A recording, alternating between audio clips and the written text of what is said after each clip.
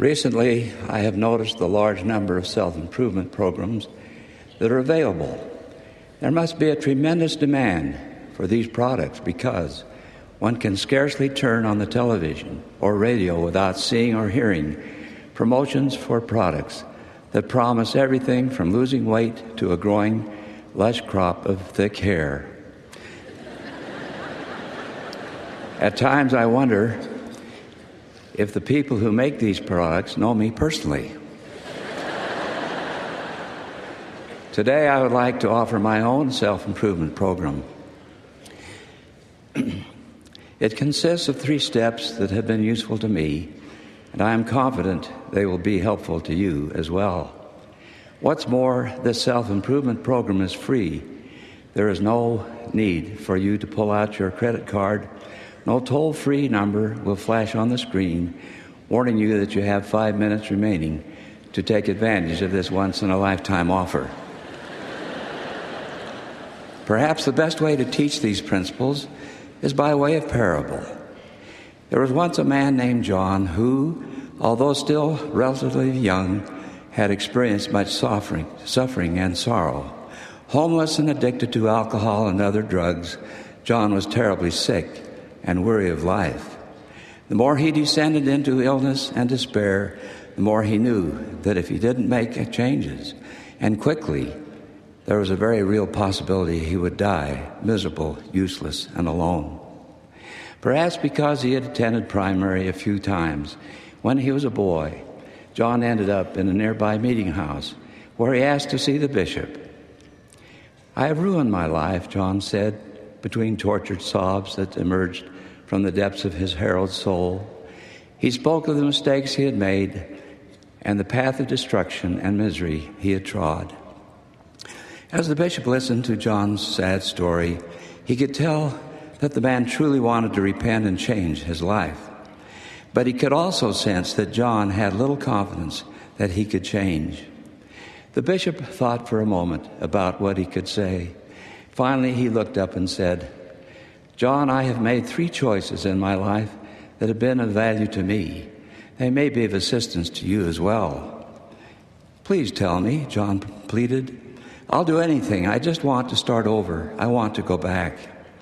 The bishop smiled and told him, "The first thing you should understand is that you can't go back and begin where you once were.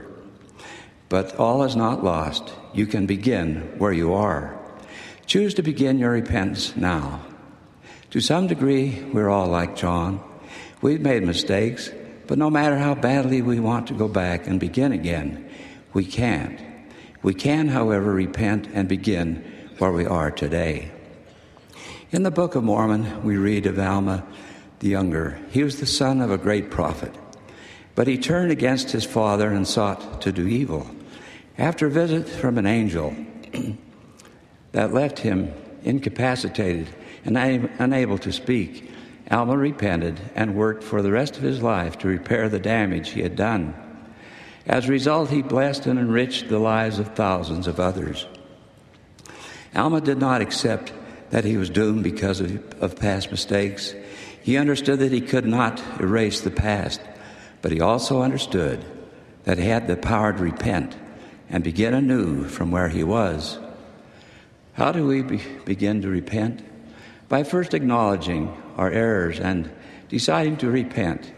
By committing this very day, to do better, to live noble and compassionate lives, to strive each day to be more like the Savior. Our destiny and ultimate fate depend upon our daily decisions. The great Old Testament prophet Joshua knew this when he said, "Choose you this day whom ye will serve. But as for me and my house, we will serve the Lord."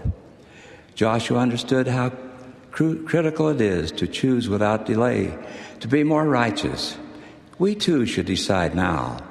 Will our lives be filled with regret and despair, or will we repent and strive each day to make our days worthwhile and meaningful? Tomorrow's joy or tomorrow's despair has its roots in decisions we make today. Perhaps some people think to themselves, "I know I need to change some things in my life. Maybe later, but not now." Those who stand in the threshold of life, always waiting for the right time to change, are like the man who stands at the bank of a river waiting for the water to pass so he can cross on dry land. Today is the day of decision. When John heard the bishop's words, he promised he would do that, what the bishop had said. Because of his addictions, John knew he needed to repent and improve his health. So he checked himself into a facility where he underwent the prolonged process of recovery. He began eating nutritious foods. He began to walk and do other exercises. Weeks passed. John was able to free himself from his addictions. He could see that his health was improving and he was getting stronger. But still, he was not satisfied. There were so many things about his life that needed improvement that he felt overwhelmed and discouraged. So once again, he scheduled a meeting with his bishop. That is when he learned the second choice. John, the bishop, said to him, "You'll most likely have a rough time if you think you can make yourself perfect all at once. What you must learn is to choose your priorities. You have to put first things first. In most cases, growth comes slowly, one step at a time. We understand this when it comes to mastering a musical instrument, becoming an accomplished athlete, or flying a jet aircraft. Yet we often can scarcely forgive when we don't make the progress we expect in all areas of our own lives. Great sculptors and artists spend countless hours perfecting their talents. They don't pick up a chisel or a brush or a palette expecting immediate perfection. They understand that they will make many errors as they learn, but they start with the basics, the key fundamentals first. So it is with us. We become masters of our own lives in the same way by focusing on first things first. We all have a pretty good idea of the most important decisions we need to make, decisions that will improve our lives and bring greater happiness and peace. That is where we should start. That is where we should place our greatest effort. Each night before I go to bed, I take out a small card and write a list of the things I need to do the next day in order of their priority.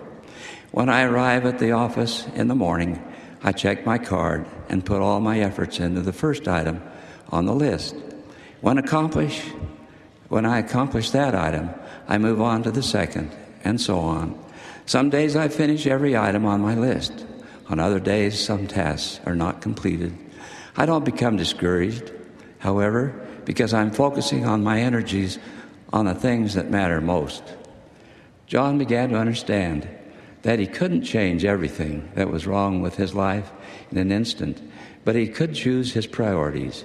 He could focus on the things that mattered most, and with time, his life would begin to improve. With help from the Elders Quorum president, John found a modest place to live. He knew that he needed to find a way to support himself, and as his health and attitude improved, he found part-time work. Each night before John went to bed, he made a list of the most important things he needed to accomplish the next day. Eventually, John was earning steady income. He moved into a more comfortable place and bought a car. Yet, although he was feeling much better about his life, he still felt that something was missing. Consequently, John returned a third time to meet with his bishop.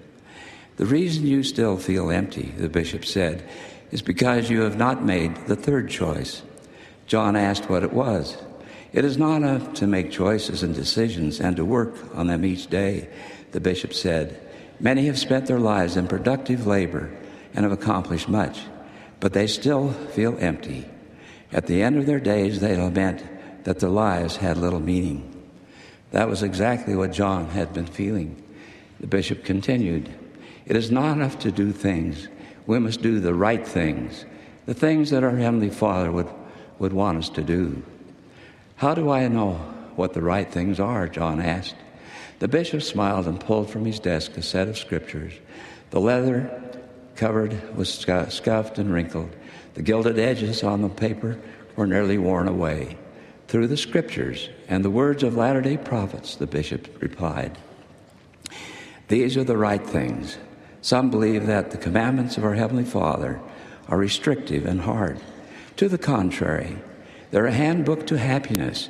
Every aspect of the gospel of Jesus Christ, the principles and doctrines, and the commandments is a part of our Heavenly Father's plan to help us to obtain peace and happiness.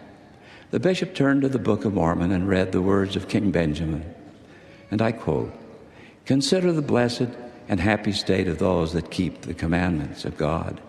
For behold, they are blessed in all things, both temporal and spiritual. And if they hold out to the end, they are received into a heaven that thereby they may dwell with God in a state of never-ending happiness." As the bishop spoke, John thought about his own life. The things he had acquired hadn't brought him happiness. Perhaps what the bishop was saying was true. Maybe happiness did come from living in harmony with the commandments of our Heavenly Father. Remember the words of the Savior, the bishop said, as though he knew what John was thinking. "For what shall it profit a man if he shall gain the whole world and lose his own soul?" That very night, John made a commitment to open the Word of God and to learn for himself the commandments and doctrines of his Heavenly Father. No longer did he resist the words of the Lord, but rather he embraced and cherished them.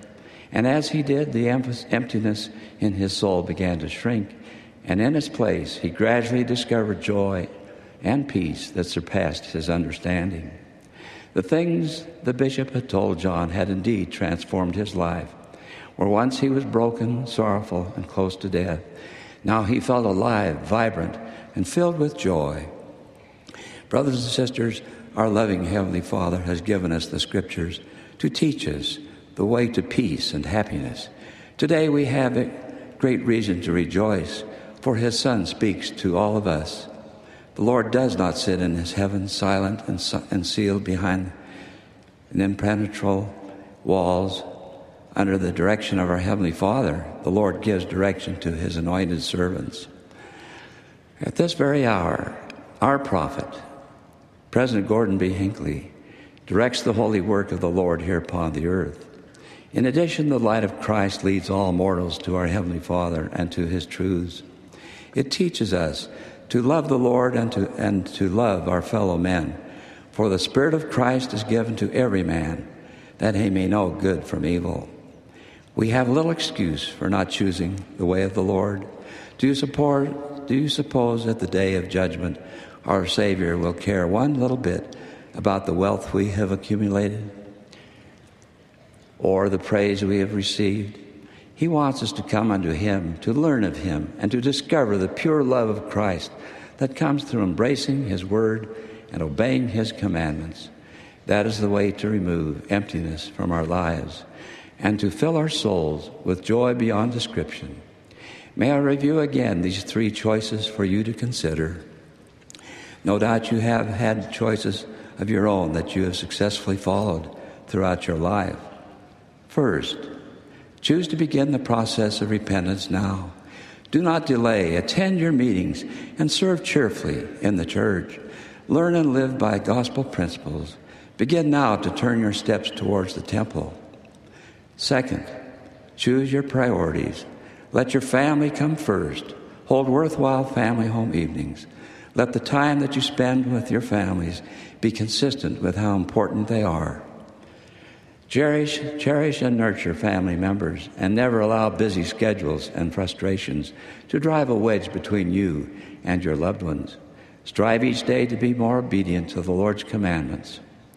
Third, choose the right, study the Scriptures, and the words of our prophet today, even President Gordon B. Hinckley. Apply these sacred teachings to your lives. Reach out to those in distress, the lonely, the sick, and the needy. Do what you can to relieve suffering and help others become self-reliant. As you do so, the Lord will be well pleased with you. Brothers and sisters, I know that our Heavenly Father and His beloved Son live. I testify to you that Joseph Smith was raised up to organize the Lord's church in the dispensation of the fullness of the time. As a special witness of Jesus Christ, I know that the Savior laid down His life for us. Through his atonement, all mankind can repent and be cleansed of sin. We can return to our Heavenly Father and realize the value of our Savior's infinite sacrifice. This I testify in the name of the Lord Jesus Christ. Amen. We are disciples of Jesus Christ. In the words of Nephi, we believe in Christ, we talk of Christ, we rejoice in Christ, we preach of Christ, we prophesy of Christ. To believers everywhere, the three most powerful behavioral words he spoke were, "Come, follow me." When asked by a scribe, which is the most important commandment, Jesus replied, "Thou shalt love the Lord thy God with all thy heart, and with all thy soul, and with all thy mind, and with all thy strength." This is the first commandment. And the second is, "Thou shalt love thy neighbor as thyself." There is none other commandment greater than these. Using the template of these two commandments, let us discuss how we can best follow him. The Savior's example of the reciprocal love between him and his Father was always evident. Frequent, long, and heartfelt prayers by the Savior has set a powerful example for us to follow. The Father's love for his Son was ever apparent, particularly at the time of his baptism by John. And lo, a voice from heaven saying, "This is my beloved Son, in whom I am well pleased." The unity between the two was apparent when the Savior said, "I and my Father are one." Understanding that his will and the Father's might even be transiently different, as in Gethsemane, reminds us that our prayers may not always be answered in our preconceived way. Nevertheless, prayer is a powerful action principle. The Savior said that if one has faith and doubts not, all things whatsoever ye shall ask in prayer, believing, ye shall receive. Our love for the Savior must be accompanied by action. If you love me, keep my commandments. Let us next consider the second of the great commandments, love thy neighbor as thyself, or its higher level counterpart taught to the apostles, that ye love one another as I have loved you. Although having the next door neighbors over for dinner is a wonderful way to express love, the Savior chose a much more difficult example when the lawyer asked him the question, "And who is my neighbor?" There follows the familiar story of a man traveling from Jerusalem to Jericho when he was robbed and beaten and left by the roadside half dead. The Levite and the priest looked on him and passed by on the other side. But a Samaritan who was despised by the Jews had compassion and cared for him. The Samaritan did not ask about ethnicity before showing mercy. Jesus concluded this powerful story with the admonition to go and do thou likewise. In every big city, we have those who were beaten down and left by the roadside, those who were homeless, destitute, hungry, and sick. Some say that by giving them money, we only support their habit of drug or alcohol addiction, thus enabling them to continue a lifestyle they have chosen. It is so easy to judge these individuals and, like Job's friends, speculate about all the mistakes they have made in their lives that brought this great misery upon them. Before we pass by, like the Levite and the priest, however, let us consider the admonition of the Savior to come, follow me. Remember that the Savior was homeless, had only the clothes on his back, and was often hungry. What would he do? There is no question what he would do. He would show mercy and minister unto them. There are many ways to help the homeless, including the contribution of time, goods and money to humanitarian groups, soup kitchens, or agencies that deal with these problems.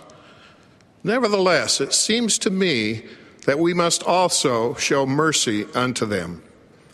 The established principles of welfare are an appropriate guide.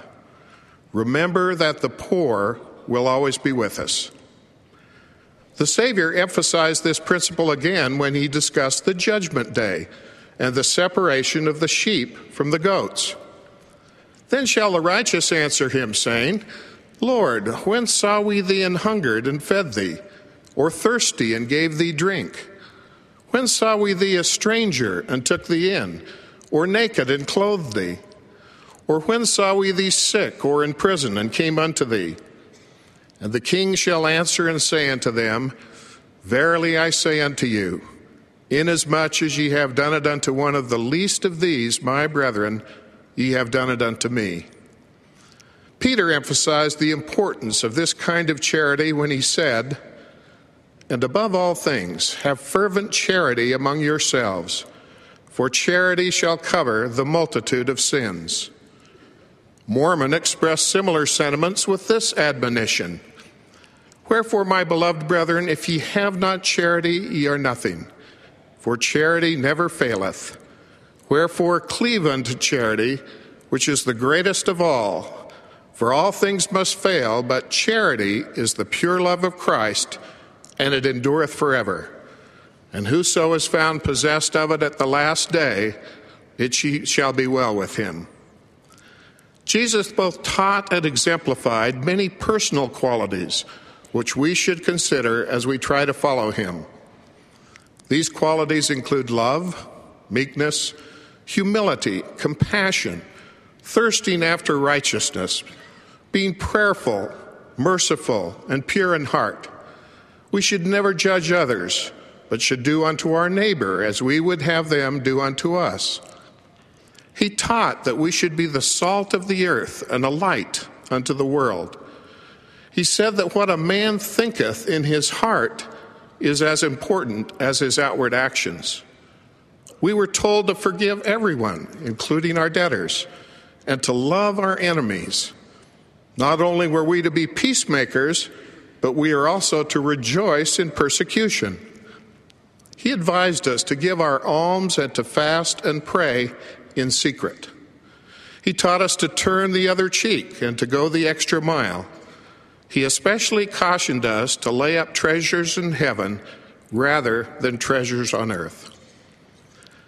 As we contemplate the full meaning of the phrase, "Come, follow me," it is apparent that we may have much to learn and much to do before we can fully respond to that injunction.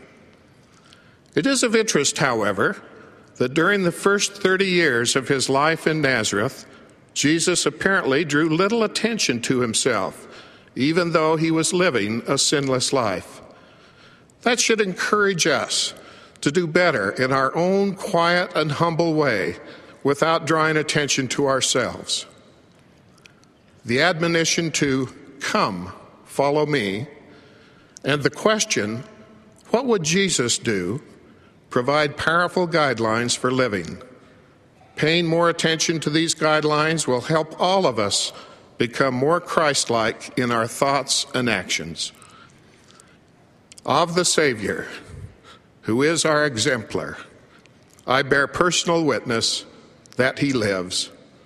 In the name of Jesus Christ, amen. On the evening before he was martyred in Carthage, the prophet Joseph Smith bore testimony to his guards. He testified of the divine authenticity of the Book of Mormon.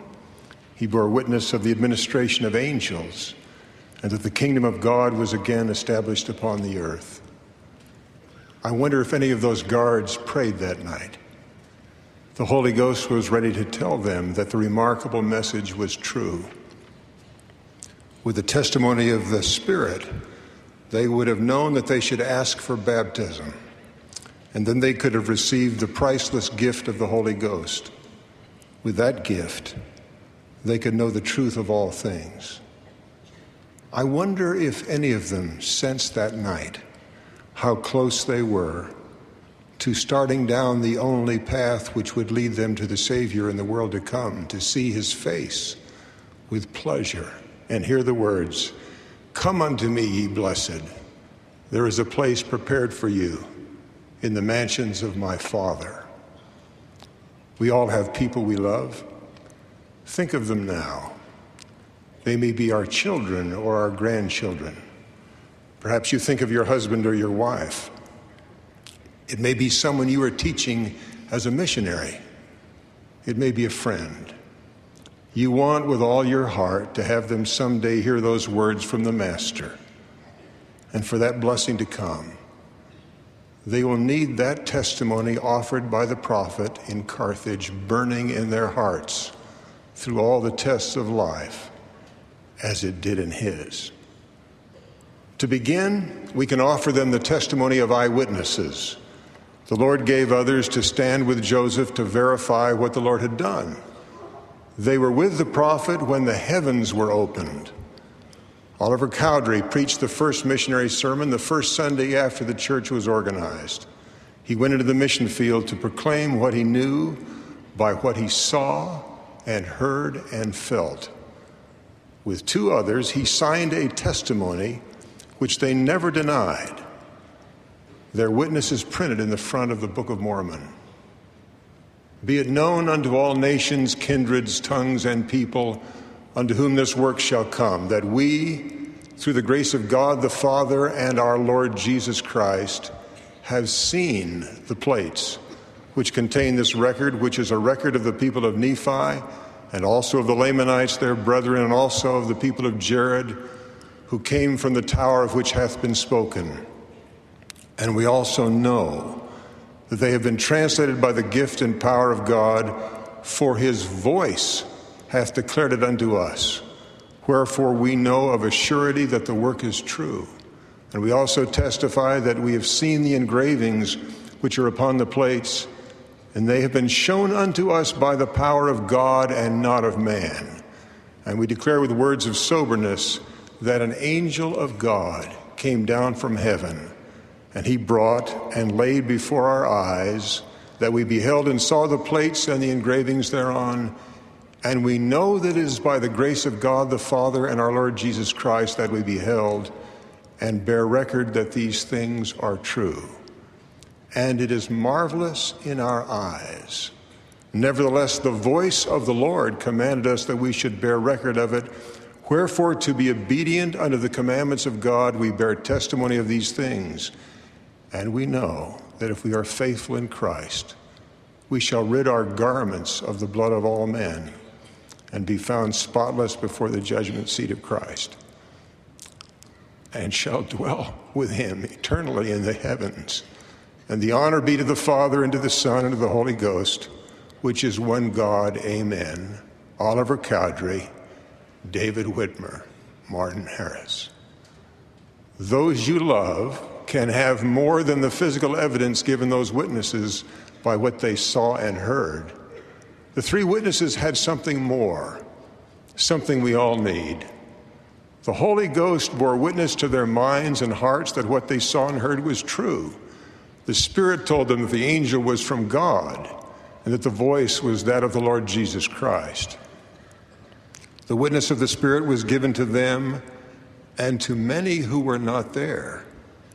It is a witness that can, if we qualify for the companionship of the Holy Ghost, be ours and can stay with us forever. The three witnesses never denied their testimony of the Book of Mormon. They could not, because they knew it was true.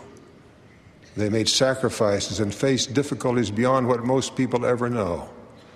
Oliver Cowdery gave the same testimony about the divine origin of the Book of Mormon as he lay dying. But in the times of trial, they wavered in their faith that Joseph was still God's prophet, and that the only way to come unto the Savior was through his restored church.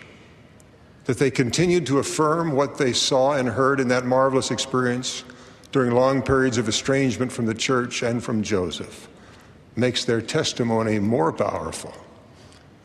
The Lord gave the witness of the Spirit without the same physical evidence to others who were severely tested by opposition and tribulation. Brigham Young, John Taylor, Heber C. Kimball, and many others stayed steady in their testimony. They endured in faith because they paid the price to keep the companionship of the Holy Ghost and the burning testimony He alone brings. Because of that, they had more than a memory of when the Spirit whispered to their minds and hearts that God lived, that Jesus was the Christ, and that Joseph was their prophet. And they had more than a memory of the feeling of peace and the joy that witness brought. Because they qualified for the companionship of the Holy Ghost, they could say in every circumstance, however difficult, I knew it then, I felt it was true then, I feel so now. They did some simple things to keep that testimony bright and vibrant. We can teach those we love to do those same things. Done faithfully, they allow the Holy Ghost to be a constant companion. And we can promise those we love that they will feel joy and peace as the Spirit confirms truth if they ask for that blessing in faith. Now, we teach things of the Spirit best with both example and testimony. I don't remember much of what my parents said about the Holy Ghost, but I remember what I felt when I saw them do the things which brought the Holy Ghost into our home. Here are some things you can teach those you love with your example and testimony, with confidence that the Lord will send the Spirit to confirm truth to their minds and to their hearts. Teach them to pray to the Father in faith in the name of Jesus Christ. There is a promise in the book of Omni about that. And now, my beloved brethren, I would that ye should come unto Christ, who is the Holy One of Israel, and partake of his salvation and the power of his redemption. Yea, come unto him, and offer your whole souls as an offering unto him, and continue in fasting and praying, and endure to the end, and as the Lord liveth, ye will be saved. The young Joseph Smith showed us how to pray that way. He believed in the promise he read in the book of James. He went to the grove with faith that his prayer would be answered. He wanted to know which church to join. He was submissive enough to be ready to do whatever he was told to do. So he prayed, as we must, already committed to obey. What he was told to do required his whole soul and finally his life. He endured during the 24 years that followed by continuing to pray with that childlike faith and humility. We can teach those we love to pray with the intent to obey. We can promise them they will gain the companionship of the Holy Ghost. The Spirit will testify the truth to their hearts every time they read in the Scriptures which came to us through the prophet Joseph Smith. And the Spirit will confirm again that God spoke through his prophet. Teach them to ponder the Scriptures every day with faith, that they will be taught by the Spirit. Now listen to these words from Scripture translated by Joseph Smith. Expect to be taught now what you should do. You will feel impressions of how you should approach the Scriptures and how you should teach that to the people you love. Wherefore, you must press forward with a steadfastness in Christ, having a perfect brightness of hope and a love of God and of all men. Wherefore, if ye shall press forward, feasting upon the word of Christ, and endure to the end, behold, thus saith the Father, ye shall have eternal life. The prophet Joseph taught us what it means to feast on the Scriptures. He said that the Book of Mormon would get a man nearer to God by abiding by its precepts than by any other book. You will grow closer to the Lord and love him more. That is the promise in Jacob 3:2. O all ye that are pure in heart, lift up your heads and receive the pleasing word of God and feast upon his love, for ye may if your minds are firm forever. You and those you love will receive the word of God by obeying it. That will allow them to feel his love. That is one of the great blessings of the gift of the Holy Ghost. When we feel that love, we can know that our course in life is approved of God. That is the feast of the delicious fruit described in the Book of Mormon. Teach them to sacrifice to build up the kingdom of God. That sacrifice brings the testimony of the Spirit. The prophet Joseph translated a wonderful promise written by a prophet long ago for our time. And blessed are they who shall seek to bring forth my Zion at that day, for they shall have the gift and the power of the Holy Ghost. And if they endure unto the end, they shall be lifted up at the last day and shall be saved in the everlasting kingdom of the Lamb. And whoso shall publish peace, yea, tidings of great joy, how beautiful upon the mountains shall they be. All can claim that promise. The youngest and the newest member can seek to build up the kingdom of God. Zion is made up of individuals and families. When their faith increases, the kingdom is established more firmly. We can try to help with that every day. Even the smallest act to build faith in another person or in a family qualifies us for the gift and power of the Holy Ghost. The Holy Ghost testifies of truth. Therefore, in our service, our faith increases, that Jesus is the Christ, that our Heavenly Father lives and loves us, and that Joseph was their prophet.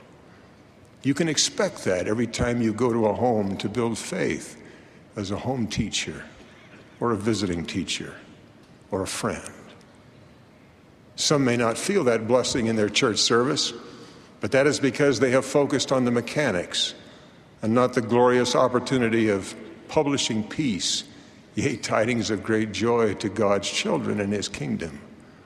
When that is how we see our service, we will not only be lifted up at the last day, but refreshed and encouraged along the way. And the Spirit will testify that this is the Lord's kingdom, restored in the latter days. Teach them to love others by serving others. That brings the Spirit. The prophet Joseph taught that, and he lived it. Of the many examples recorded of his loving nature, the one which most touches me occurred in Carthage jail the night before his death. One of the men who went there with him was Dan Jones. The prophet sensed the danger from the mob. He had reason to turn inward, to think of himself and his own peril. Instead, his heart turned outward to comfort someone else. When all were apparently fast asleep, Joseph whispered to Dan Jones, "Are you afraid to die?" Dan answered, "Has that time come, think you? Engaged in such a cause, I do not think that death would have many terrors." Joseph replied, "You will yet see Wales and fulfill the mission appointed you before you die." Dan Jones survived to serve missions in Wales. Thousands of Welsh converts came to Zion. Some were gifted singers. They were among the first members of what became the Tabernacle Choir. When we hear the choir sing, I hope we remember Dan Jones, the faithful friend of the prophet Joseph, and teach those you love to remember Joseph's comfort, given when he needed comfort. When we comfort others out of our faith in the Lord, he sends the Comforter to us. And the Comforter, the Holy Ghost, gave Joseph the power to give prophetic and loving encouragement. Joseph showed in his loving kindness the truth of the words from the Book of Mormon. Wherefore cleave unto charity, which is the greatest of all, for all things must fail. But charity is the pure love of Christ, and it endureth forever. And whoso is found possessed of it at the last day, it shall be well with him. The prophet Joseph is for me an example and a teacher of enduring well in faith. I do not worship him, but I thank and love him as the Lord's prophet of the restoration.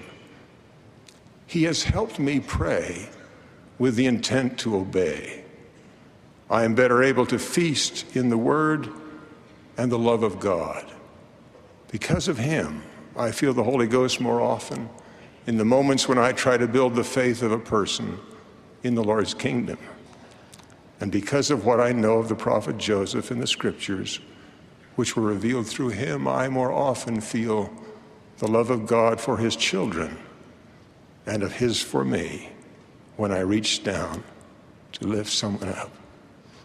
My prayer is that we and those we love will endure in faith in the restored gospel of Jesus Christ and in his kingdom.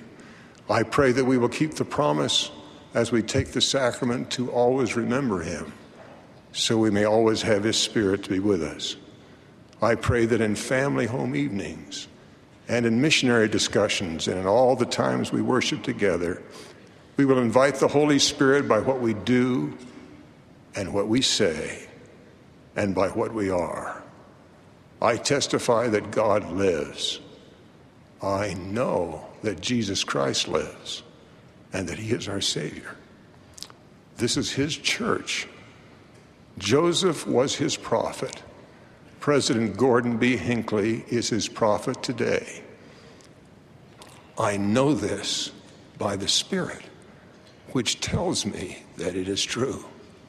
I so testify in the sacred name of Jesus Christ. Amen.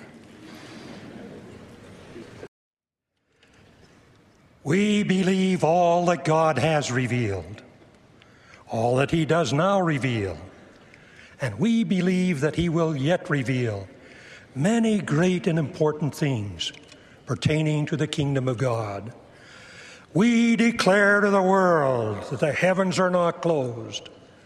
God continues to reveal his will to mankind, as he had in all periods of time when he's had authorized servants upon the earth. This fact should be familiar to all of our Father in heaven's children, for the Scriptures give us abundant evidence of this. Sometimes we define communication of God's will as revelation. Sometimes we refer to such communication as inspiration. Revelation, however, is a much broader term. While inspiration can properly be considered as revelation, revelation can also include visions, dreams, the spoken word, or other spiritual manifestations. Elder Talmage explained it this way: revelation signifies the making known of divine truths by communication from heaven. The word inspiration is sometimes invested in a significance almost identical with that of revelation, though by origin and early usage, it possesses a distinctive meaning. To inspire is literally to emanate with the Spirit. A man is inspired when under the influence and power of other than his own.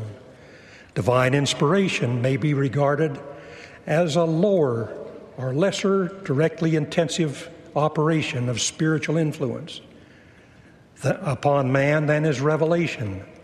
The difference, therefore, is rather one of degree rather than kind. There is order in the way the Lord reveals his will to mankind. We all have the right to petition the Lord and receive inspiration through his Spirit within the realm of our own stewardship. Parents can receive revelation for their own family, a bishop for his assigned congregation, on up to the first presidency for the entire church. However, we cannot receive revelation for someone else's stewardship. The prophet Joseph Smith declared, "It is contrary to the economy of God for any member of the church or anyone to receive instructions for those in authority higher than themselves. Revelations of the mind and will of God to the church are to come through the first presidency. This is the order of heaven and the power and privilege of this priesthood.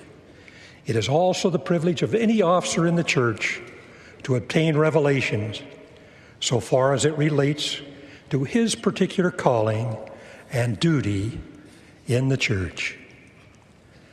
The closer we keep our lives in harmony with the direction the Lord has given to us to guide our lives, the more we'll be in tune with His Spirit.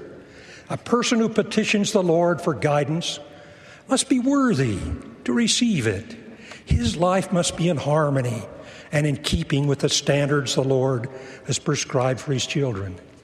His life must be in good standing before God and His people. It must be in harmony with the teachings of the Scriptures, the prophets, and the order of the church. A person could say that they had received a revelation to be dishonest in order to improve their financial situation. Or a person may say that he or she has been instructed that the church should go in a different direction than that which is being led by the prophet. We would immediately know that such a claim would not be from God. There's great strength and power in the fact that millions throughout the world share the same testimony of God, the Savior, and the calling of Joseph Smith. We have never been encouraged to be blindly obedient. It is intelligent obedience that characterizes members of the church. Brigham Young has been reported to have said the greatest fear that he had was that the members of the church would take what he had to say as the mind and will of God without first praying and obtaining a witness of the same for themselves. In establishing His kingdom on earth, the Lord set forth fundamental principles and laws to govern His children here. Obedience to those laws and principles yield the blessings that He has covenanted to bestow upon us. Violations are subject to His judgments. Reviewing man's histories reveals examples of obedience yielding blessings, and disobedience yielding sorrow and destruction. The course we are to follow is revealed through His holy prophets, who directs us to be obedient to the Lord's instructions. One example is the Lord's directions to the children of Israel as they journeyed in the wilderness. In order that they would have a centerpiece for their worship and activity, the Lord instructed Moses to build a tabernacle. The tabernacle was a forerunner of a temple, made portable so they could easily carry it with them. For the Lord said to Moses, "But thou shalt appoint the Levites over the tabernacle of the testimony, and over all the vessels thereof, and over all things that belong to it. They shall bear the tabernacle and all the vessels thereof, and they shall minister unto it, and shall encamp around about the tabernacle. And when the tabernacle setteth forward, the Levites shall take it down. And when the tabernacle is to be pitched, the Levites shall set it up. And the children of Israel shall pitch their tents, every man by his own camp, and every man by his own standard, throughout their hosts. But the Levites shall pitch around the tabernacle of testimony, and there shall be no wrath among the congregation of the children of Israel, and the Levites shall keep the charge of the tabernacle of the testimony." This tabernacle became the center of their camp as they journeyed to their promised land. Here, sacred services could be performed. The day the tabernacle was completed, a cloud covered it. The cloud was removed when they were to go forward in their journey. When the cloud covered the tabernacle, they were not to travel. The Lord directed them in their journey to camp at the foot of Mount Sinai. Here Moses was instructed to climb the mountain and communicate with the Lord. Here he received instructions on how the children of Israel would govern themselves in the wilderness. Moses was also given 2 tablets of testimony, tables of stone, written with the finger of God. Moses was away for the people for an extended period of time. And when the people saw that Moses delayed to come down out of the mount, the people gathered themselves together unto Aaron and said unto him, "Up, make us a god, which shall go before us. For as for this Moses, the man that brought us up out of the land of Egypt, we wot not what has become of him. Aaron succumbed to the will of the people and told them to gather all their gold and silver and precious things and melt them into a form that made a golden calf, an idol they could worship and carry with them as they journeyed. In the meantime, Moses was receiving 2 tablets of testimony containing God's commandments to his people. With the tablets in hand, Moses descended from the mountain. And it came to pass, as soon as he came nigh unto the camp, he saw the calf and the dancing, and Moses' anger waxed hot, and he cast the tablets out of his hand and brake them beneath the mount. Because of the disobedience of the children of Israel, Moses took the tabernacle out of their midst and pitched it without the camp. Now their centerpiece, their tabernacle, was away from them. They could no longer be guided and protected by its presence. Now only the faithful were allowed to come to the tabernacle. The one thing the Lord would not tolerate was the worship of other gods. Because of their many years of captivity in Egypt, it was challenging to the children of Israel. After a period of pleading for forgiveness from the Lord, Moses was instructed to hew 2 tablets of stone like unto the first, and ascend up to the mount. Moses spent 40 days and 40 nights on top of Mount Sinai without bread or water, and the Lord instructed him, "Write thou these words. After the tenor of these words I have made a covenant with thee and with Israel." And he wrote upon the tablets the words of the covenant, the 10 Commandments. Thus the 10 Commandments were given to mankind to follow and use throughout their lives. Obedience finally brought the law of the Lord to the children of Israel. Disobedience only delayed their progress of the children of Israel towards their land of promise. They had to be worthy to receive the law of the Lord. Note that the Lord delivered his word to Moses, his prophet. The Lord knows what will bless his children, and to what end he delivers laws through his prophets to his people. If obeyed, the laws will lead us back to God. We do not determine for ourselves what these laws are. They are given from God to man. The Savior fulfilled the law of Moses, and similar divine instructions were revealed in our day through the prophet Joseph Smith, as contained in the 59th section of the Doctrine and Covenants. The Lord commanded, "Wherefore I give unto them a commandment, saying thus, Thou shalt love the Lord thy God with all thy heart, with all thy might, mind, and strength. And in the name of Jesus Christ thou shalt serve him. Thou shalt love thy neighbor as thyself. Thou shalt not steal, neither commit adultery, nor kill, nor do anything like unto it. Thou shalt love the Lord thy God as thyself. Thou shalt thank the Lord thy God in all things.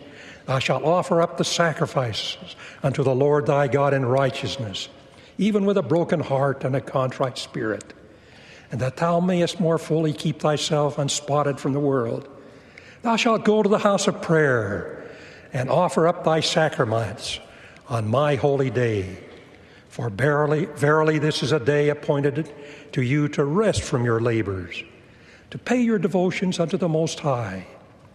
Nevertheless, thy vows shall be offered up in righteousness on all days and at all times. But remember that on this, the Lord's day, thou shalt offer up thine oblations and thy sacraments unto the Most High, confessing thy sins unto thy brethren and before the Lord.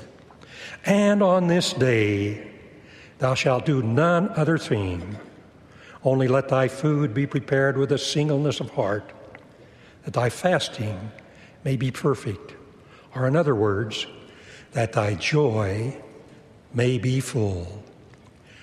Note that the channel of communication comes from the Lord to us. So many times in our history, in our own self-justification, we've attempted to reverse that channel and change God's laws. We find no record of this ever working. We do find out, however, that whenever God's children act contrary to His law, divine consistency and order is interrupted with disobedience and destruction. The Lord's systems work. Adherence to His laws and commandments will always bring about His promised blessings. Nephi was commanded by the Lord to obtain the brass plates and carry it with them with their journey into the wilderness. Laban resisted every effort they had made to obtain the record.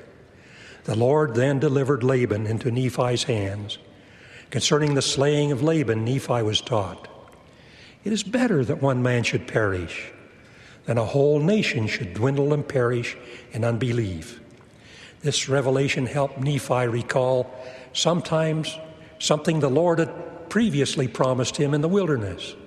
"Inasmuch as thy seed shall keep my commandments, they shall prosper in the land of promise." Then Nephi reasoned, "Yea, and I also thought that they could not keep the commandments of the Lord, according to the law of Moses, save they should have the law. And I also knew that the law was engraven upon plates of brass." Repeatedly, the Scriptures declare that the Lord gives His commandments to His children, through the children of men, through living prophets. No committee, assembly, or any other authority has the right to dictate to Him doctrine that is contrary to His law. God's eternal blessings are contingent upon our obedience and adherence to the word of the law that is revealed through His holy prophets. God grant that we may always have the will and the courage to be obedient to Him who is our eternal Father, and to His chosen Son, our Lord and Savior, that we may enjoy their blessings here and in the eternities to come. In the name of our Lord and Savior, even Jesus Christ. Amen. My beloved brothers and sisters, I wish to acknowledge my gratitude for your sustaining faith and prayers. The Lord has imposed upon the leadership of this church a great and serious trust, and you have supported us in that responsibility. We know that you pray for us, and we wish you to know that we pray for you. Not a day passes that I do not thank the Lord for faithful Latter-day Saints. No day passes that I do not pray that He will bless you wherever you are and whatever your needs. I wish to remind you that we are all in this together. It is not a matter of the general authorities on one hand and the membership of the church on the other. We are all working as one in a great cause. We are all members of the Church of Jesus Christ. Within your sphere of responsibility, you have as serious an obligation as do I within my sphere of responsibility. Each of us should be determined to build the kingdom of God on the earth and to further the works of righteousness.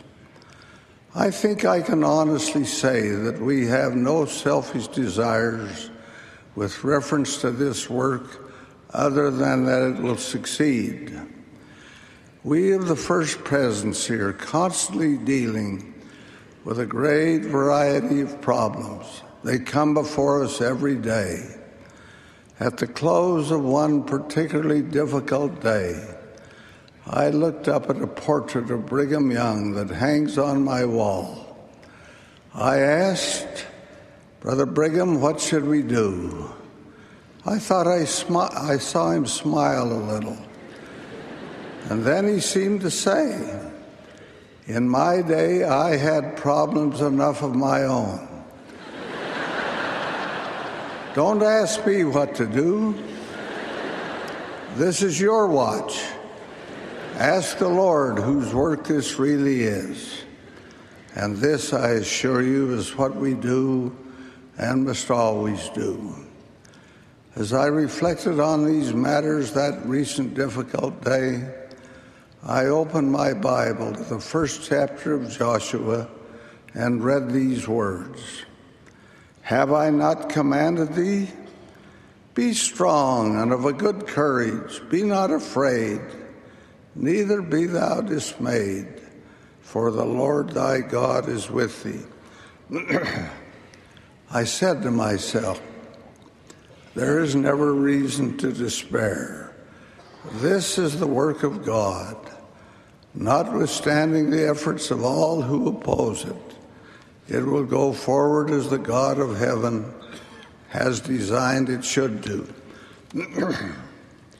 I turned the pages of the Old Testament to the second chapter of Isaiah and read these words. And it shall come to pass in the last days that the mountain of the Lord's house shall be established in the top of the mountains, and shall be exalted above the hills, and all nations shall flow unto it. And many people shall go and say, Come ye, and let us go up to the mountain of the Lord, to the house of the God of Jacob, and he will teach us of his ways, and we will walk in his paths. For out of Zion shall go forth the law, and the word of the Lord from Jerusalem. Ever since the Salt Lake Temple was dedicated, we have interpreted that scripture from Isaiah, repeated again in Micah, as applying to this sacred house of the Lord. And of this place, since the day of its dedication, an ever-increasing number from across the world have said in effect, Come ye, and let us go up to the mountain of the Lord, to the house of the God of Jacob, that he might teach us of his ways, that we might walk in his paths. I believe and testify that it is the mission of this church to stand as an ensign to the nations and a light to the world. We have had placed upon us a great, all-encompassing mandate from which we cannot shrink nor turn aside. We accept that mandate and are determined to fulfill it, and with the help of God, we shall do it. There are forces all around us that would deter us from that effort. The world is constantly crowding in on us. From all sides, we feel the pressure to soften our stance, to give in here a little and there a little. We must never lose sight of our objective. We must ever keep before us the goal which the Lord has set for us. To quote Paul, finally, my brethren, be strong in the Lord and in the power of his might. Put on the whole armor of God, that ye may be able to stand against the wiles of the devil. For we wrestle not against flesh and blood, but against principalities, against powers, against the rulers of darkness of this world, against spiritual wickedness in high places. We must stand firm. We must hold back the world. If we do so, the Almighty will be our strength and our protector, our guide and our revelator. We shall have the comfort of knowing that we are doing what he would have us do. Others may not agree with us, but I am confident that they will respect us. We will not be left alone. There are many not of our faith, but who feel as we do. They will support us. They will sustain us in our efforts. We cannot be arrogant. We cannot be self-righteous. The very situation in which the Lord has placed us requires that we be humble as the beneficiaries of His direction. While we cannot agree with others on certain matters, we must never be disagreeable. We must be friendly, soft-spoken, neighborly, and understanding. Now I emphasize a theme already treated in this conference. To our young people, the glorious youth of this generation, I say be true. Hold to the faith. Stand firmly for what you know to be right. You face tremendous temptation. It comes at you in the halls of popular entertainment, on the internet, in the movies, on television, in cheap literature, and in other ways subtle, titillating, and difficult to resist. Peer pressure may be almost overpowering. But my dear young friends, you must not give in. You must be strong. You must take the long look ahead rather than succumbing to the present seductive temptation. Uncouth-looking entertainers draw big crowds of our youth. They grow rich from high admission prices. Their songs, so many of them, are suggestive in nature. Pornography is everywhere with its seductive invitation. You must turn away from it. It can enslave you. It can destroy you. Recognize it for what it is. Tawdry and sleazy stuff created and distributed by those who grow rich at the expense of those who see it. The sanctity of sex is utterly destroyed in its salacious portrayal in the media. That which by its nature is inherently beautiful is corrupted in its popular presentation. I was pleased to note that our church-owned television station here in Salt Lake City refused to carry a network program of a salacious nature. It was also interesting to note that the only other station belonging to this network to cancel a broadcast was one in South Bend, Indiana, the location of the University of Notre Dame. It is comforting to know that there are others who feel as strongly as we feel and are willing to do something about it. Life is better than that which is so frequently portrayed. Nature is better than that. Love is better than that. This kind of entertainment is only an evil caricature of the good and the beautiful. You young men and women who are hearing me today, you university students on many campuses, realize that one of the great problems on these campuses is binge drinking. It diminishes abilities, it destroys lives. It wastes money and time and constructive effort. What a sorry sight it is to see bright young people damage themselves and ruin their opportunities with excessive drinking. It was a great tribute to the students of Brigham Young University when the Princeton Review found them to be the most stone-cold sober student body in America. Most of you, of course, cannot attend BYU, but wherever you are, you can live by the same standards required on the BYU campus. I recently read in our New Era magazine an article on young Latter-day Saints in Memphis, Tennessee. In some instances, they are the only Latter-day Saint on campus.